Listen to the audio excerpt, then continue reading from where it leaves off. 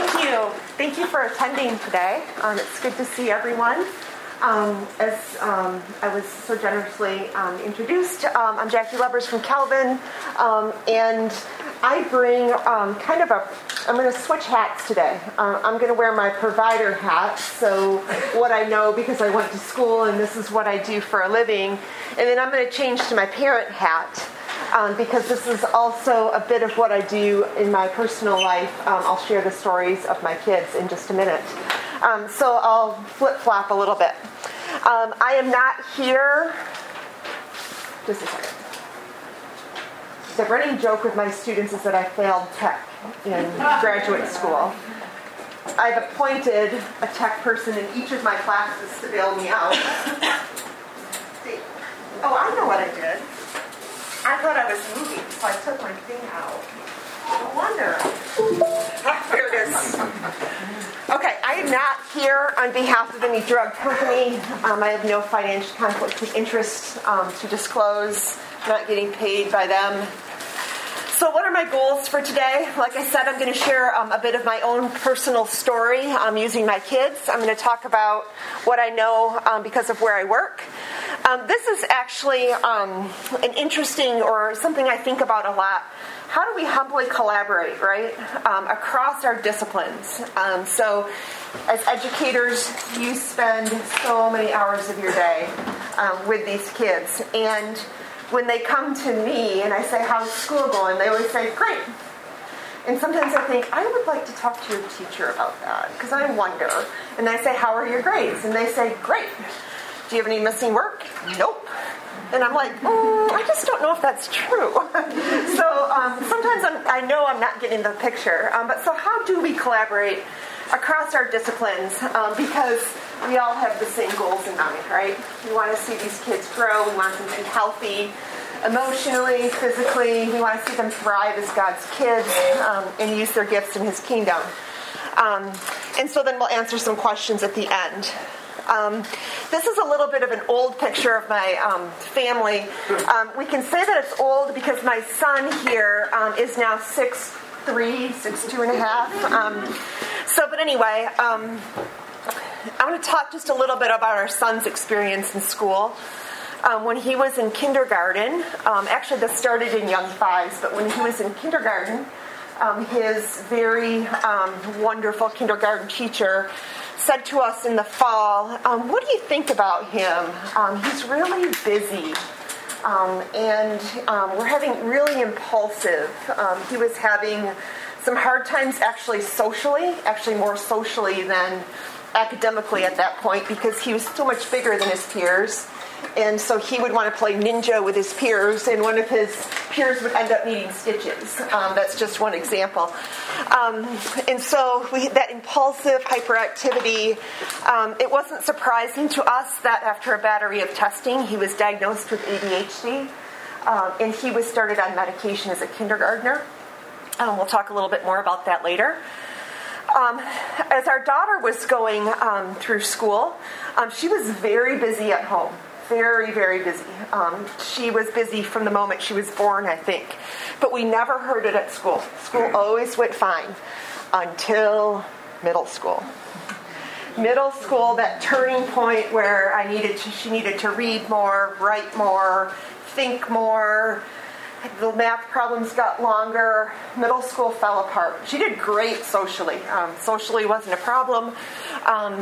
But it was in middle school where we discovered our daughter really had kind of that inattentive subtype. And she ended up on medication. As our son grew, we were getting some of that impulsiveness under control. But we were still struggling a little bit with some anger that we then went on to actually diagnose as anxiety. And so we'll talk about how all of those things kind of came together. So I'm going to put my provider hat on a minute. And I just want to talk a little bit about what things are like in the mental health system during, and I don't know if we're post-COVID yet. I don't have to tell anybody in this room that the last 18 months have been horrible for children's mental health. I had the privilege of having lunch last week with the new president of Helen DeVos Children's Hospital. he made the mistake of asking me after a short presentation, what questions do you have? And my hand went up immediately, and I said, I want to know what you're doing for mental health in West Michigan. And I know not everybody here is from West Michigan, but I can hypothesize that your struggles are the same as they are here. He told us that admissions to Helen DeVos Children's Hospital are up 70% from the year before. So on the day he spoke to us, which was last week Tuesday, out of 120 beds at Helen DeVos Children's, he had 34 of them full with a mental health diagnosis.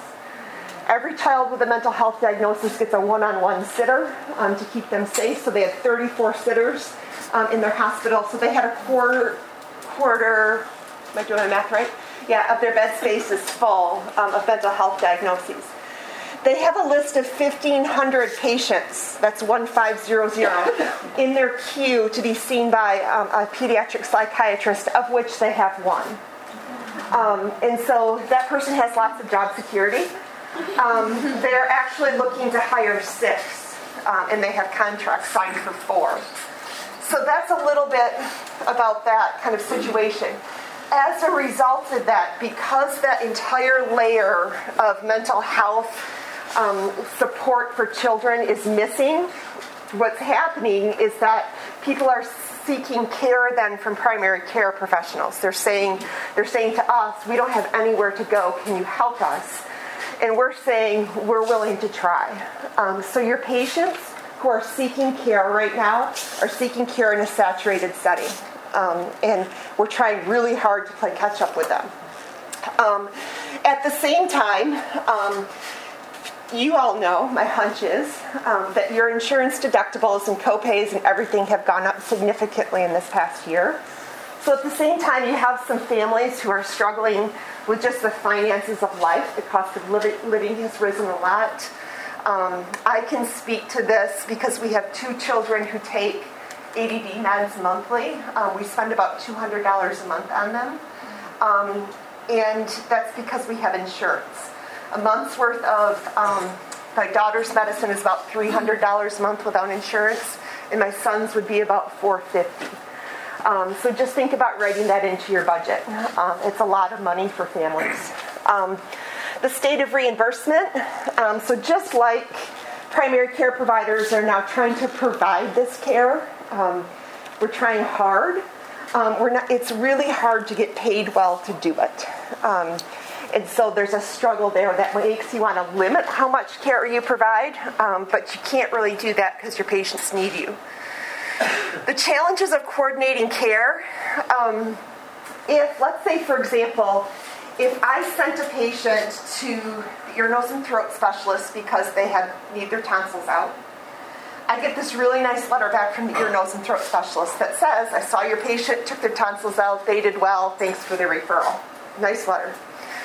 If I send my patients to the psychiatrist because they have A, B, and C, there's no care coordination because mental health has its own rules about the information sharing that happens. So I don't know what meds they're on. I don't know what side effects they're having. I don't know what's been tried and hasn't been tried.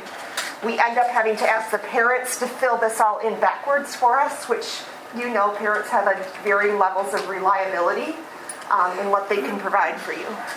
And the last thing is this whole MAPS system. So from a provider view, MAPS stands for Michigan, I don't know, prescribing system, something. But what it's tracking is controlled substances fills. So as a result, when we're prescribing ADD medicines that are stimulants, we have to jump through about 10 hoops per patient we're prescribing them for. 10 hoops doesn't sound like a lot until you fill 40 prescriptions a day. And then it really slows you down and you have to put a lot of workarounds in place. So it takes a long time to fill these prescriptions. So making the diagnosis and starting treatment. So typically, this is the way it went with both of my kids. We got to fall conferences, which are coming up for all of you, is my hunch. And already had them. And we were told by teachers, hey, I think this is something we should, look into. And so we started the process by doing a whole bunch of evaluation materials, Actors, Connors, Vanderbilt's, childhood behavioral checklists, all these sorts of things. And then we had appointments. As a result of this mental health crisis, appointments are getting pushed way out. So you can get your paperwork in, but you might not have an appointment for 2 or 3 months, unless you can get a cancellation or get on a waiting list. So that's your first struggle. Time marches on, and you're waiting for this appointment. If the evaluation materials does show that there's a hyperactivity, impulsivity, truly helps point towards that diagnosis. You may then be prescribed a medication for that. And so then a discussion ensues about what medication is that going to be, what is the dose going to be, how can we talk about side effects. The big one from our perspective is the role of the medication. So many parents want you to write the prescription here, sign on the dotted line, great, my kid is fixed. We all know that's not the case. And we have to educate parents a lot about that. So what really is the role? And then all the follow-up appointments, and I'll get to that in just a minute. This slide is the most perplexing slide that I have because, in my opinion, it's missing something, right? So here's all of you for school. Here's me in my office, and here's the parent. So that you talk to the parent, we talk to the parent, but the part I always grieve is this triangle right here. What would a payer system look like, or a health system look like that brought everybody to the table at the same time? Because then I feel like we're really coordinating care. We're thinking about, okay, how are we all speaking into the same situation? Instead of me saying to the kid, how's school going? Great. You have any missing assignments? Nope. What are your grades? Good. Uh-huh. I don't believe it, right? I wasn't born yesterday, kid. And I live with 2 kids with ADD who struggle with all of those things. So, all right, so management strategies. You're here mostly to talk about medications today, so we'll talk about that. But really considered the mainstay of treatment. As a rule, we don't give them a lot to kids less than 6, but never say never. Our son started at age 6, and I've seen my colleagues do it from time to time. I want to start by just talking about this study. This study is a little bit older, but it does illustrate an important point. They took 500 some children who had ADHD and randomized them into 4 groups. So some kids just got methylphenidate, that's it. Some kids didn't get med. They got some behavioral treatment. Some kids got both, and some kids got neither. I'm kind of surprised that they could actually get approval to do this because they were getting kids with a diagnosis, no treatment. But what they found was that when you combined treatment and med management, that your patients had the best response. I think we kind of suspect that, right? We see improvement in inattention and hyperactive impulsive behavior on meds. But I think there's a couple interesting things here. Patients who are getting some sort of, just a second here, I lost my train of thought. Some sort of behavioral treatment actually had improvements down here. Modest improvements in non-ADHD symptoms and positive functioning outcomes versus patients in the medication management group. So this combined treatment, this idea that pills don't treat skills was something we had been taught before, that when you combine these ideas, right, that kids are going to have some of the best outcomes. We're going to see that later when we talk about depression and anxiety too. Because I failed tech in grad school, I'm going to switch my screen here a minute. I thought I had it open.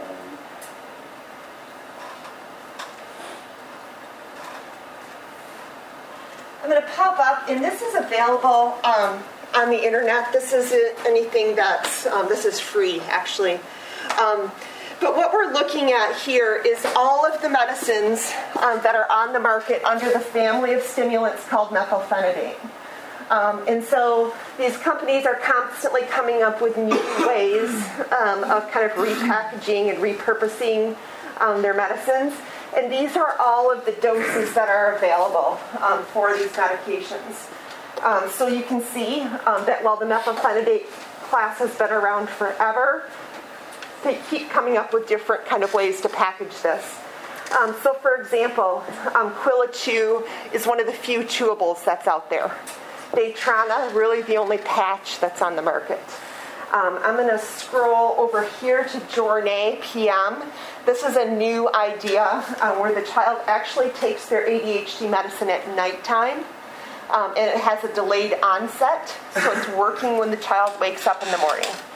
So it's good for families who have horrible mornings and chaotic mornings, because they don't have to get their kid to take a pill in the morning when they wake up. So these are kind of all of our choices, if you will, just for the methylphenidate class. Because I can go down and we can look at the amphetamine class. So again, in a sense, nothing's new under the sun because these are all the same medicines. They're just kind of redistributed. So here you have an orally disintegrated tablet. Adderall can be opened and sprinkled on applesauce, so it's one of the few that doesn't have to be swallowed whole. So again, all the different drugs, and then all the formulations that they're available. We'll talk a little bit more about those formulations in a minute. We'll go back to my presentation here in a minute. So we tend to think mostly about the stimulants, which I just showed you. There are a couple families of medication for ADHD that are not stimulants. One of them is atomoxetine. We know it as Strattera. Strattera kind of belongs to the family of drugs that is antidepressants. In fact, it first came to the market as an antidepressant. It didn't work well. They took it off the market and then went back and looked at their research and said, yeah, but some kids paid attention better when they were on it. And so they brought it back.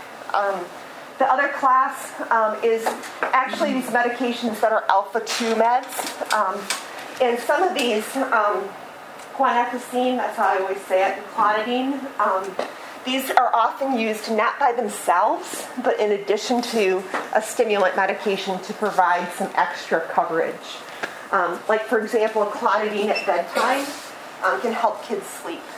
Most kids with ADD have some sleep trouble, so taking something at nighttime can help them sleep.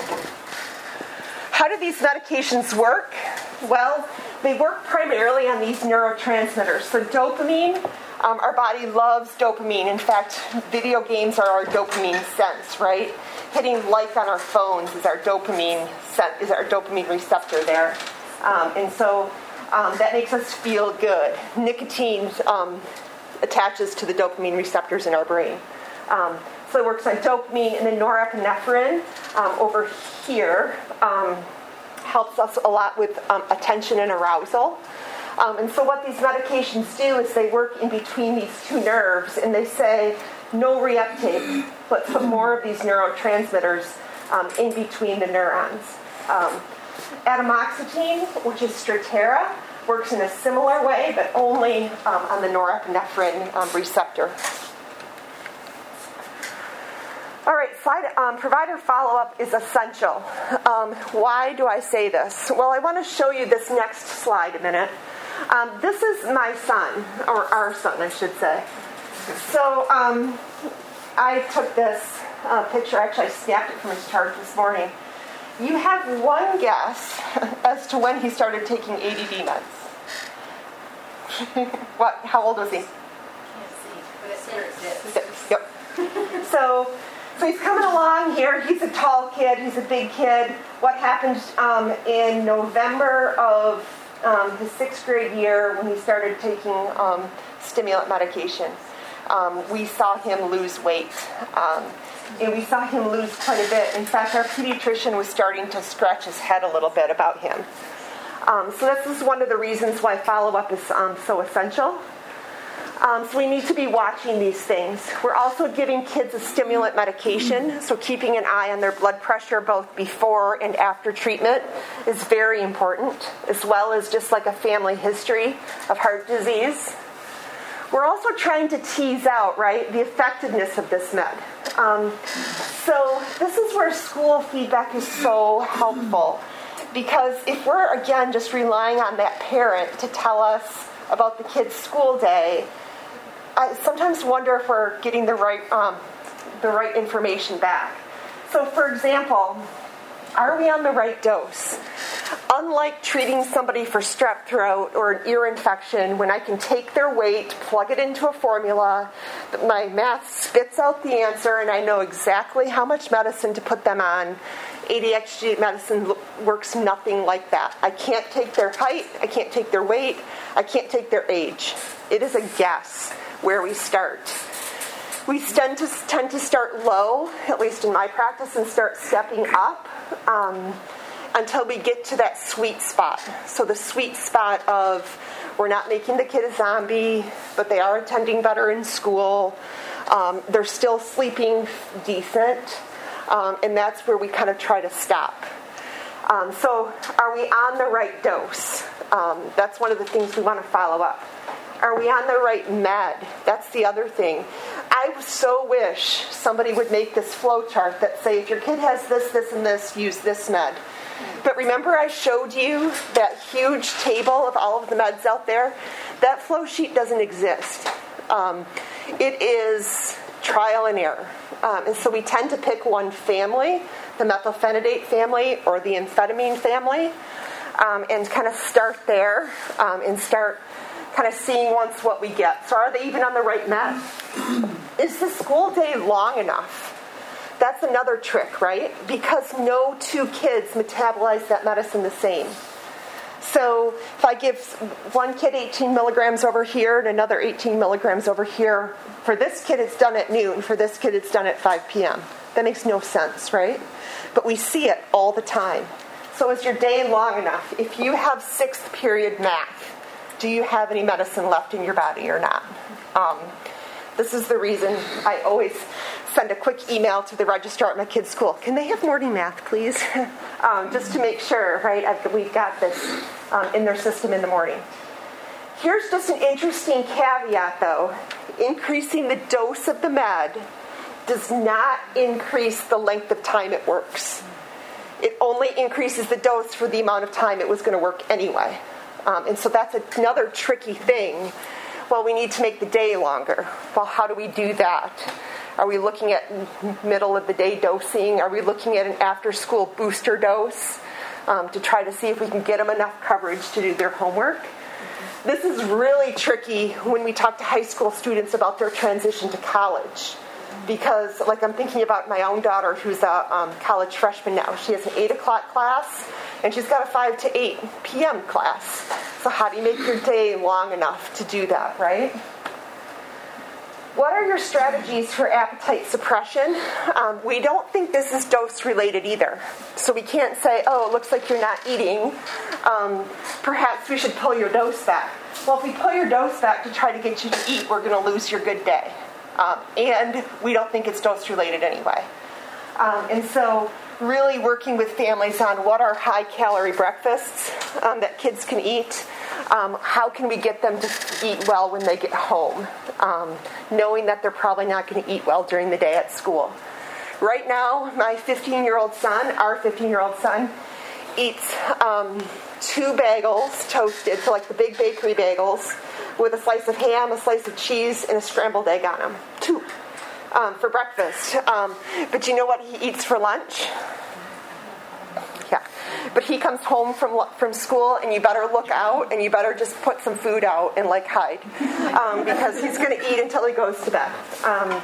That's how we've just learned to manage him. Because you can see, we've kind of figured some strategies out, right? We got him to grow. All right, I want to change hats a minute. Because I want to just give you a little insight for those of you who don't go through this every month on what this looks like. So first of all, you get your prescription for your kid And I will tell you, even knowing what I know as a provider, as a prescriber, it's really emotional to give your kid a pill that's going to change their behavior. It's an emotional thing.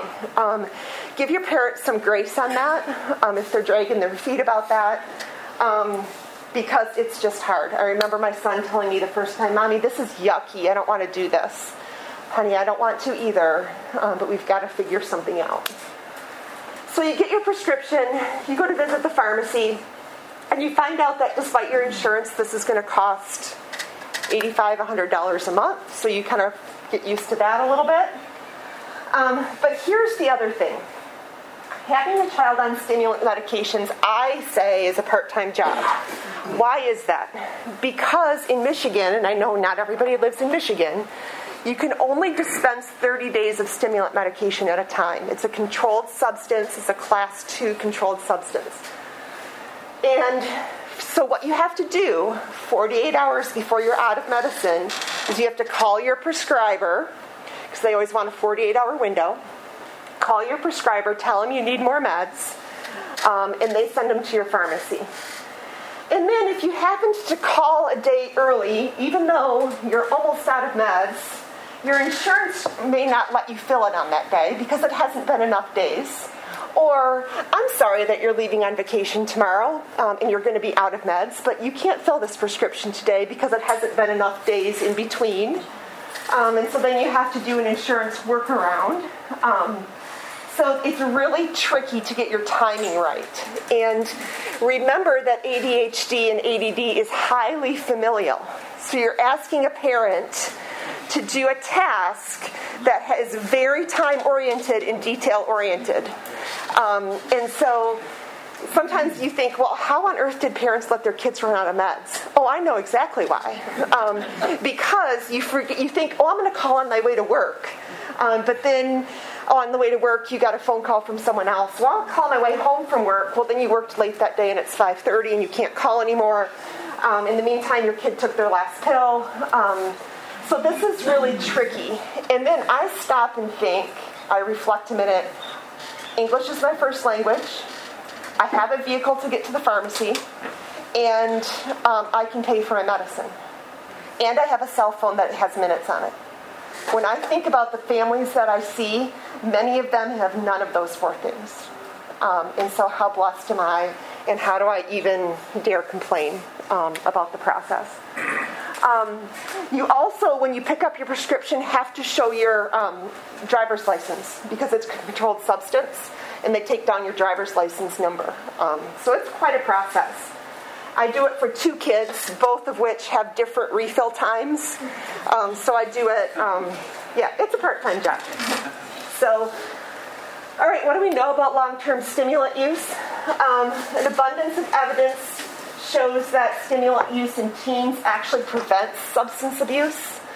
If you have a teen who's struggling with racing thoughts, inability to be still, boy, marijuana fits that bill too.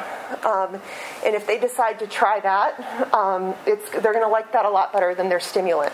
So how about we control their symptoms so they don't go looking outside for control? Long-term wise, growth concerns can be an issue, like I showed you with my son. Dosage adjustments over time, that's always a really good question. You would think, right, that as kids get older, we have to keep jumping their dose up. It's actually not always true, because as the brain grows and matures, the prefrontal cortex starts to work better. So we start to have a better balance, right, of gas pedal and brakes. And so actually as they grow up, even though they grow bigger, they gain weight better. Remember, the weight and growth isn't predictive of their dose. It's the effect. And so you may actually have a kid whose dose doesn't need as much adjustment as they get older. Could you talk about that drug holiday? Yeah. I'm just curious. So there's a good question, right? Do you treat your kids 365 days a year? Or do you treat them on school days? Do you treat them on spring break? These are really good questions. And parents have a variety of opinions on this. I will tell you from my seat, when I'm in my provider seat, I tend to have a conversation back to the parent and say, well, tell me what things are like at home, right, when your kid doesn't take their medicine. And if I start getting a dissertation from the parents about how their lives are horrible, and the kid's fighting with the sibling all the time and they can't get anything done, I'm like, you know what? The amount of negative feedback you're going to give your kid over the weekend to give him a drug holiday isn't worth it. It's not worth it for your relationship. There's no science that says your kid has to take a drug holiday. We tend to say in those situations, don't. The other thing is the research is pretty clear about kids who are off their ADD medicines who are driving. So let's think about impulsivity. Let's think about hyperactivity, right? Do I really want my kid off their ADHD meds on the weekend, picking up his friends to go to a football game? I don't know about that. So I think there's good reasons, too. If your kid is just an inattentive type kid, they're going to do fine on the weekend. Absolutely, take them off. We don't want to medicate a kid who doesn't need it. If your kid is a hyperactive, impulsive kid, personally, I think they're better on. And that's from my seat as a parent and a provider. Yeah.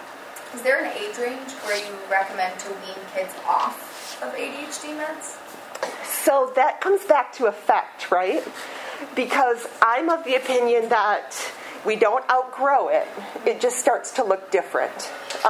It was very interesting. When I was on the worship committee at church, we had a complaint, if you will, about people who played the piano in the background while the pastor was praying. And so I kind of tried to tease the complaint about it. I said, well, tell me what it is about that you don't like and want that to stop. Well, I can't pay attention at all when the pastor's praying if you're playing the piano, he said to me. And I said, oh, do you struggle with attention? Oh, I had ADHD so bad when I was a kid, but I don't take meds anymore.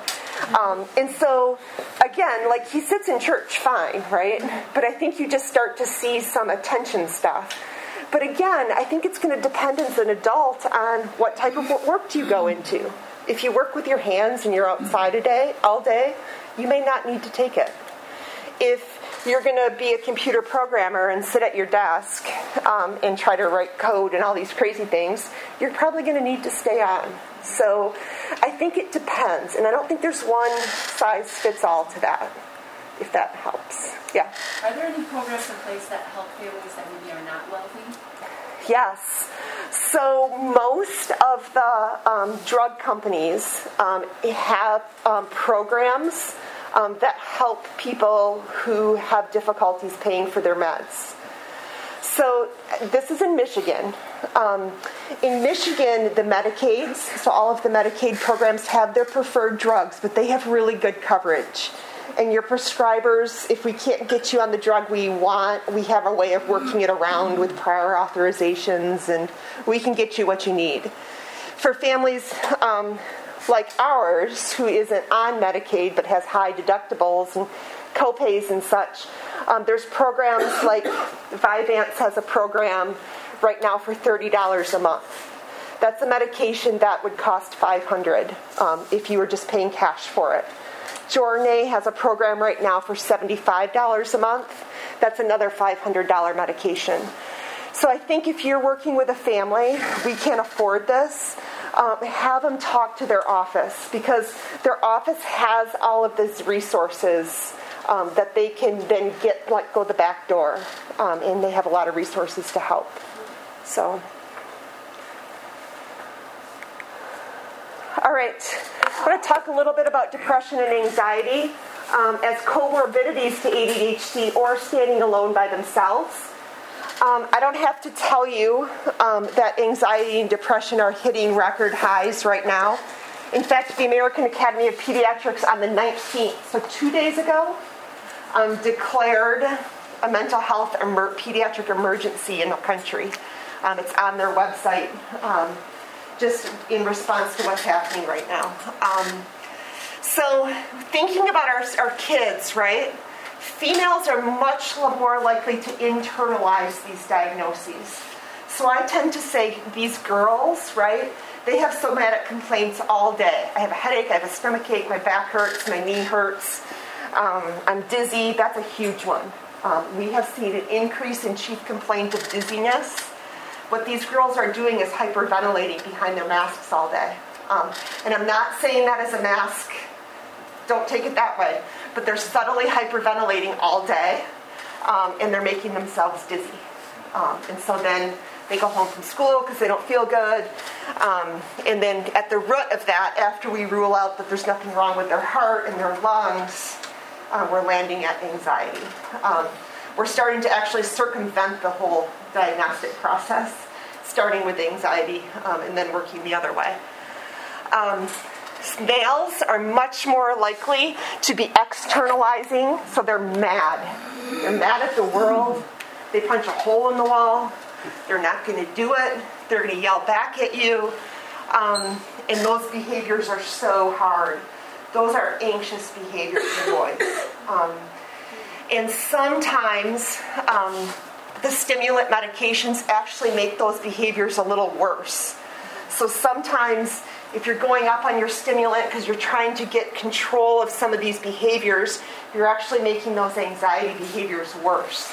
You actually have to back off the stimulant and come at it from the anxiety's perspective, which is exactly what we saw in our son. When we took the stimulant back, he actually did better. So a little bit about the prevalence right now. It's really important that we implement universal screening for these kids. It's amazing on the office side to read some of the way the kids fill out their screening tools and just telling you, I'm not sleeping well, I feel hopeless, I have a lot of difficulty, with fatigue. So we call it the great imposter diagnosis. We know that kids with ADD are more likely over the course of their lifetime to have anxiety and depression than kids who don't have ADD. But it's also very much a standalone diagnosis as well. So in short, these both arise from brain structure, processing, and signaling. The treatment for depression and anxiety looks very similar.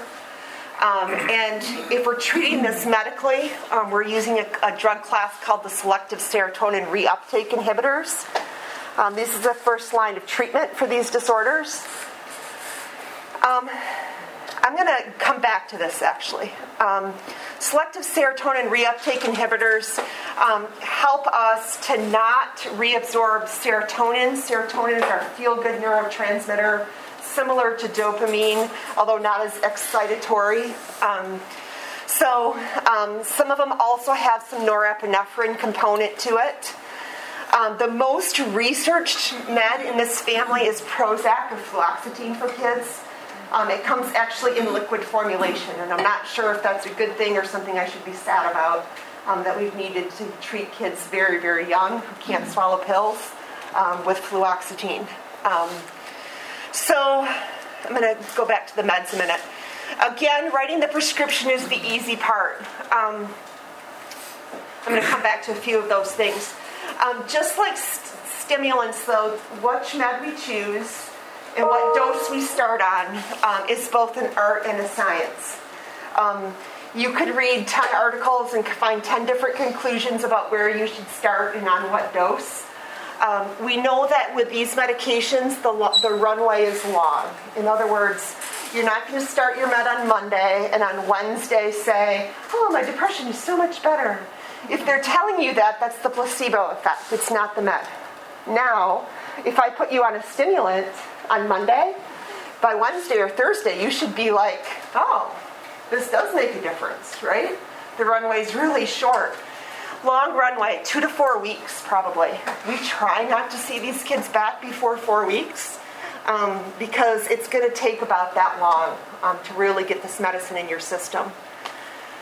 All of the SSRIs for teens have a black box warning. What is that? The FDA put a black box on these meds that said that the use of these medications in children and teenagers increases the risk of suicide in this population. Well, thanks, is what I want to say to that, because that's a chicken and the egg conversation. Are kids at risk for suicide anyway? Yes. If I put them on meds, does that make them more at risk? I don't know. Did I energize them enough to be able to commit suicide? Maybe. Were they going to anyway? Maybe. So there's been a lot of writing about this black box warning, a lot of research. It has not been removed. The length of treatment. We like to say to kids, if I'm going to put you on this medicine, the best evidence we have right now says that from the time you tell me you're feeling a little bit better until we take you off from it is going to be a year. Provided we can time that year right. I don't want you coming off this medicine in the summer before you move to college for the first time, right? Perhaps we should just treat you till Christmas then. So we time that very well. We ask patients not to quit without talking to us about it, about ways to step down their therapy so that they don't feel yucky, because that serotonin withdrawal symptoms, serotonin withdrawal feels yucky. It feels like the flu. For patients who are very difficult to get into a remission status, there's actually a role of pharmacogenetics. We can swab you and find out what genetically medications you would respond best to. We tend to only do that in patients who are difficult responders. We don't do that to everyone because it's very expensive. And given kind of where we are in the world right now, we've been able to make partnerships with some of the area psychiatrists where they'll consult with us over the phone. They don't want to see our patient. They don't have time for that. But they'll help us if we're getting stuck. We can get them on the phone and talk it through. So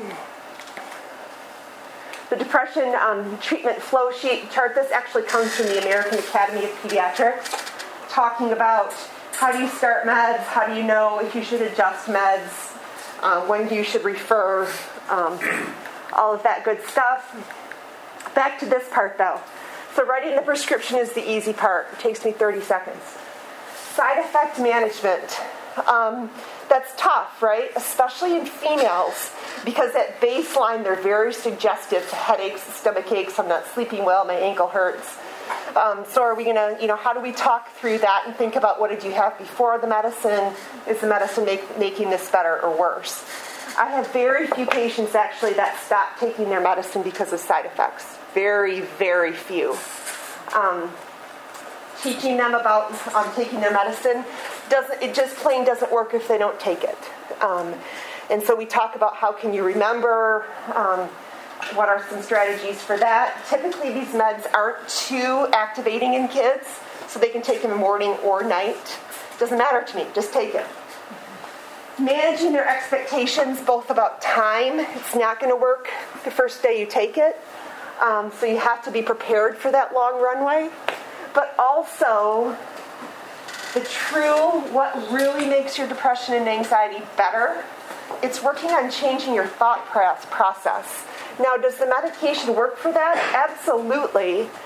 But the TAD study, the Treatment of Adolescents with Depression study, looked at 600 kids that had depression, and they split them into 4 groups. For one group, they did nothing. Again, I can't believe they got away with that. The other group, they gave Prozac or fluoxetine to. The other group, they just sent to therapy. And the 4th group, they did both, therapy and meds. And then they watched these kids for a year. The kids that did the best were the therapy alone kids and the therapy with meds kids. What do Americans like to do to treat their conditions? Take a pill, right? Take a pill, I can make everything better. The research tells us, Now, can I make a patient go to therapy? I can't. The patient has to have buy-in. And sometimes that's a process we work towards. In 2021, can I find a therapist who will take you? The therapists are full with waiting lists. So that's another whole conversation. So it's really important that you learn to think about all of those thinking errors kids have, right? So-and-so didn't talk to me in the hallway today. Therefore, they don't like me anymore. Why don't they like me? Oh, because I'm stupid. Why am I stupid? I got a D on that test. So I'm both stupid and he doesn't like me. Therefore, I'm a rotten person, right? If we can get kids to challenge that thinking, Well, maybe he didn't talk to you in the hallway today because he didn't see you. Is this possible? Or he's so busy in his own head, right? He isn't time for what's in your head. Or we call it catastrophizing, right? I got a D on my test, therefore I'm going to fail out of school. No. You got a D on your test because did you study? Well, no. Well, okay, and you can start working through all that other stuff, right? But we've got to change the way kids are thinking, and meds don't do that, okay? Care management, how do we follow up on these kids? And then follow-up visits are really important as well. I'm going to run out of time here. Okay, this is my last slide, and then I'll take some questions if there are any. The million-dollar question in 2021 is, what do we know about trauma in kids? Trauma-informed care. I just heard the phrase at Calvin last week, trauma-informed pedagogy, is a big term. What do we know and what do we wish we knew? What do we know? Not as much as we would like. What do we wish we knew? Exactly what trauma does to the brain that makes them look like they have ADD and look like they have anxiety and look like they have depression. I attended a conference where the speaker was talking about trauma-informed care and listed the symptoms of kids with trauma. And she got done, and I said, that's the exact list for a kid who has ADHD. She said, yes, it is. And I said, so how do you tell? Good question, she said. You got to talk to the family, and you got to see what's going on. The ACEs, Adverse Childhood Experiences, is anybody aware of this? Is this familiar? Okay, good.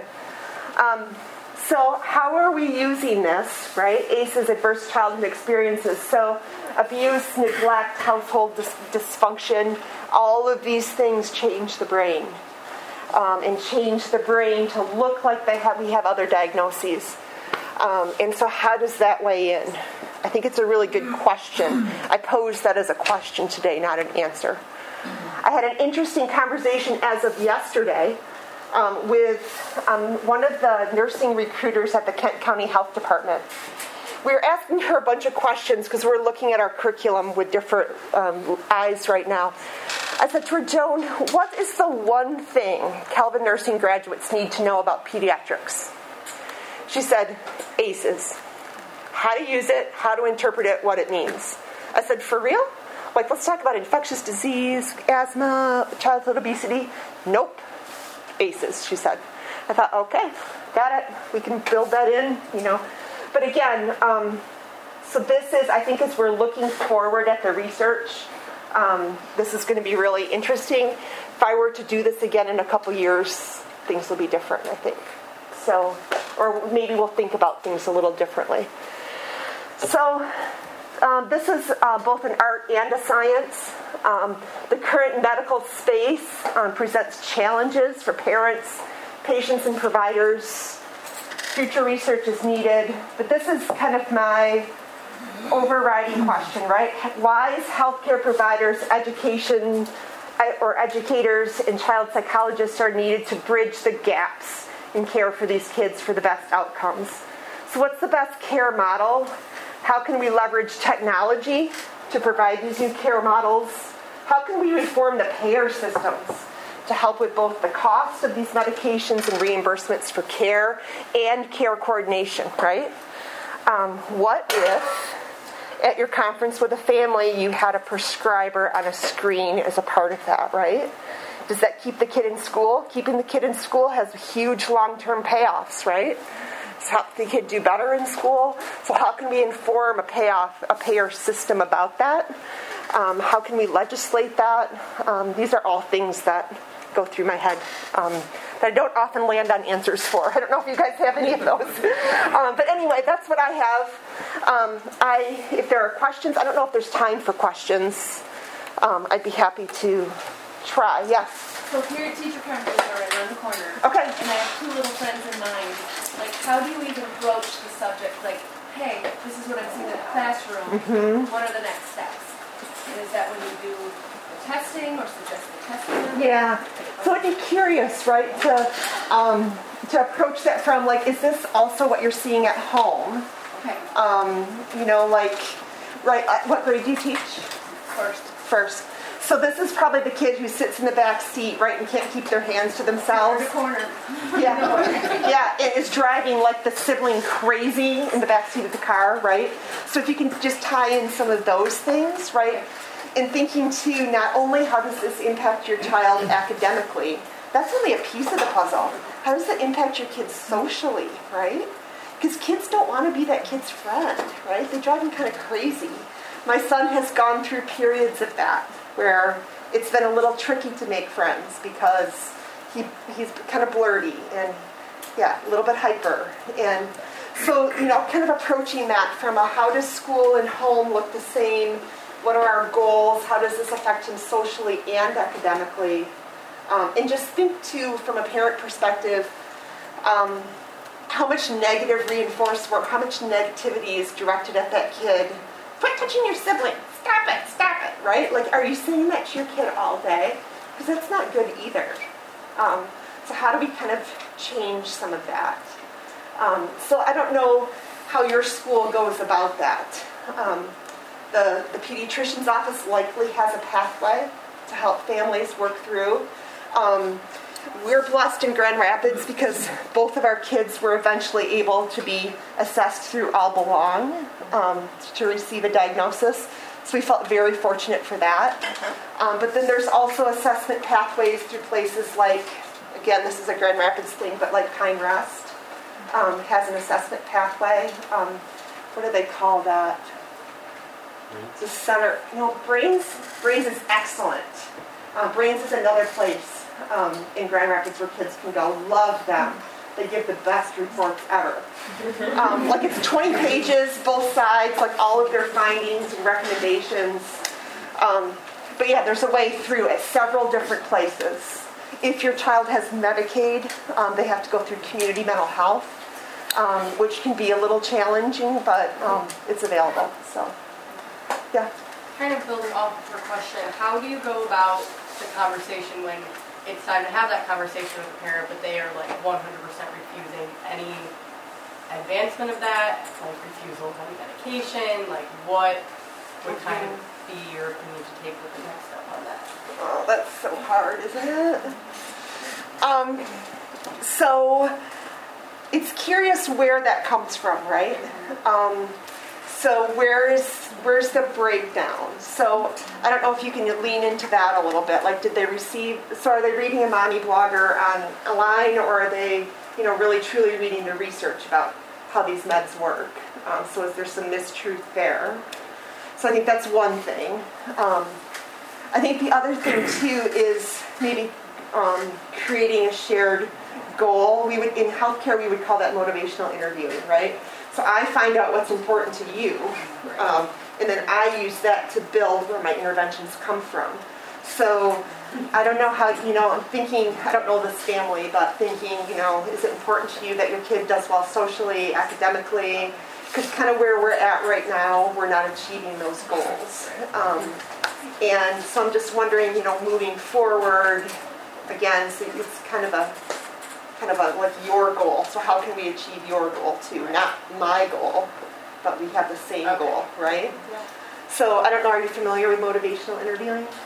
It's kind of like, Google it. It's kind of interesting. It's a technique for working with resistant people. So, yeah. If the kid is exhibiting these behaviors for anxiety, depression, and ADHD, but it's trauma, are meds beneficial? Are they after them? Yeah, so that's tricky, right? And I think we're only beginning to understand that. So I think there's been some early studies that says maybe. Sometimes you don't know, too, right? Like, depending on the source of the trauma, would they have had that anyway? Is this, something new? So I think you'd have to go very slowly in that, thinking about the introduction of meds and how you're assessing how they work, but not neglecting that trauma piece either, right? So how are we working through some of that, kind of resolving some of that, helping the child build new coping strategies around that? So that would for sure be a kid for me who needs a two-tier approach, not just take this pill and you're going to be well. No. It's not going to work. So.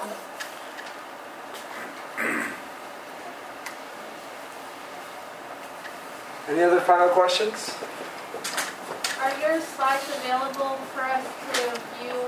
If you, I don't know how to do that, but I will. You can make that happen. Yeah. I would have to ask the tech person in my classroom to do that. So, but I can make them available. There's nothing proprietary on them. Check the website later on. We'll make sure a link gets up there. Yeah. Do you ever do talks at schools? I haven't, but I would be open to. Would the audience be fellow educators or parents?